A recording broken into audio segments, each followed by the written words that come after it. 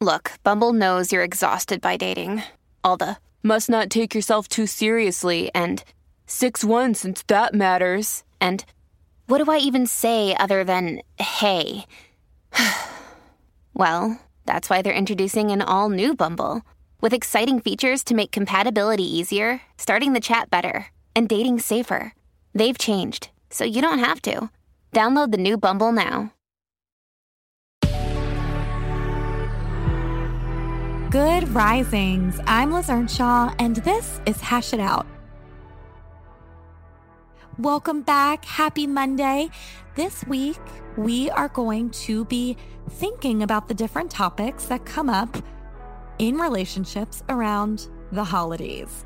Thursday is Thanksgiving, and so there are a lot of different topics that come up around the holidays, particularly in relation to our connection with others. We hear a lot about boundary issues, about feeling disappointed, about the importance of ritual, about the importance of gratitude. And so this week, I'm going to talk about each of those things as it relates to the holiday on Thursday. And I hope that it gives you some insight around how to navigate that holiday so that we don't have to have family drama, relationship disappointments, and all of that, but instead we can navigate our relationships with confidence. I want to start today with the power of ritual. Rituals in our relationship are so incredibly important. And whether those rituals are bigger rituals like annual rituals, holidays, vacations that you take, anniversaries, or daily rituals, they are a really great way to create reliability and celebration in your relationship. One of my favorite books that looks at this is William Doherty's The Intentional Family. In this book, Doherty talks about the power of rituals for family. And family can mean just you and your partner. It can mean you, your partner, and your children.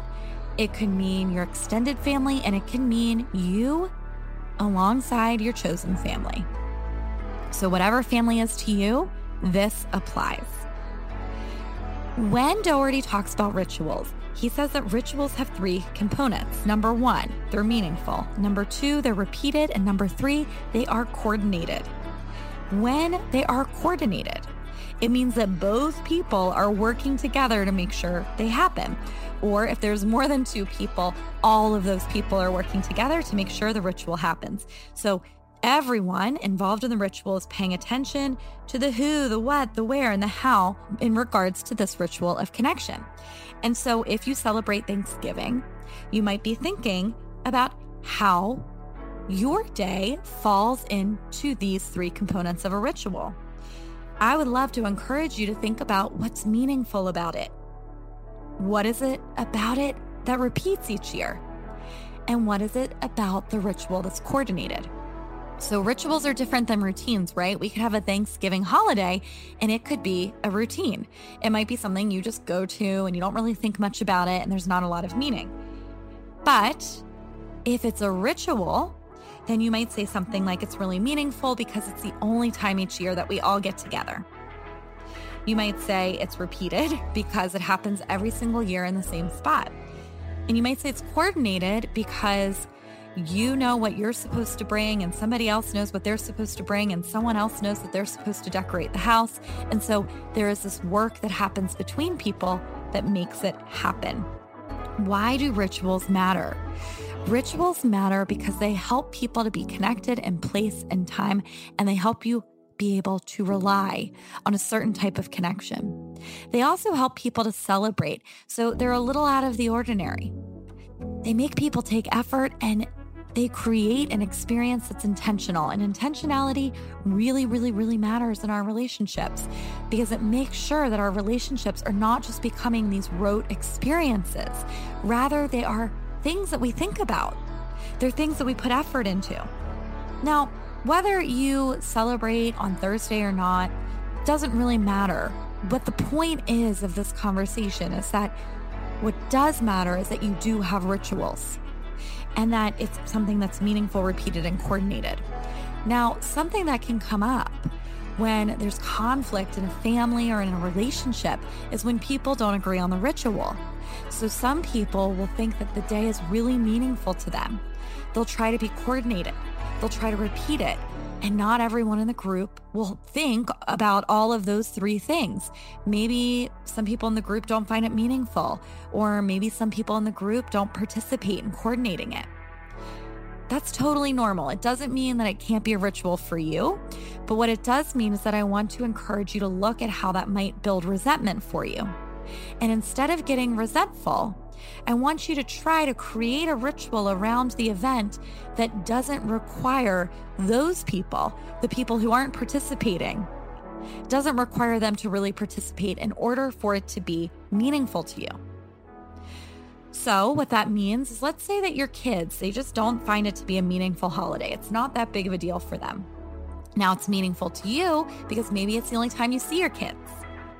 And so something really important, and every year they come home from college, so it's a repeated event, but they're not really going to want to coordinate it with you.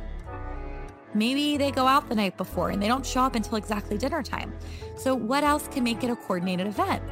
Maybe you have other people help you with it. Or maybe the only thing you expect them to coordinate is to get there on time. So it might mean either changing who has to participate to make it happen, or changing your expectations. Because if it's meaningful to you, I want you to still be able to have it, but I don't want you to build resentment around it. Because then it's not going to feel so good, right? And it doesn't feel so good to the people there either. The other thing I want you to think about are the other rituals that you have in your life. So not just these annual big events, but what are the events that happen more frequently? What are the rituals that you have every day? Maybe it's how you have your morning coffee, or kissing somebody before work, or taking a walk together after dinner, or watching a favorite TV show every single night. Thinking about rituals, planning them, coordinating them, making sure there's something that you can rely on is an incredibly meaningful aspect of our relationships. Thank you so much for being here with me today. Tomorrow, I will be talking about another topic that comes up around the holidays, which is boundaries. Really fun one, because there's always a lot of boundary violations around this time. So we will chat about that tomorrow.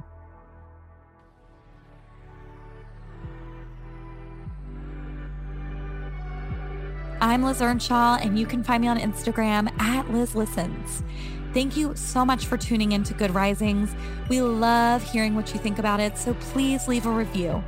Until next time, love on your loved ones, and when that gets hard, tune in to me to learn how to hash it out.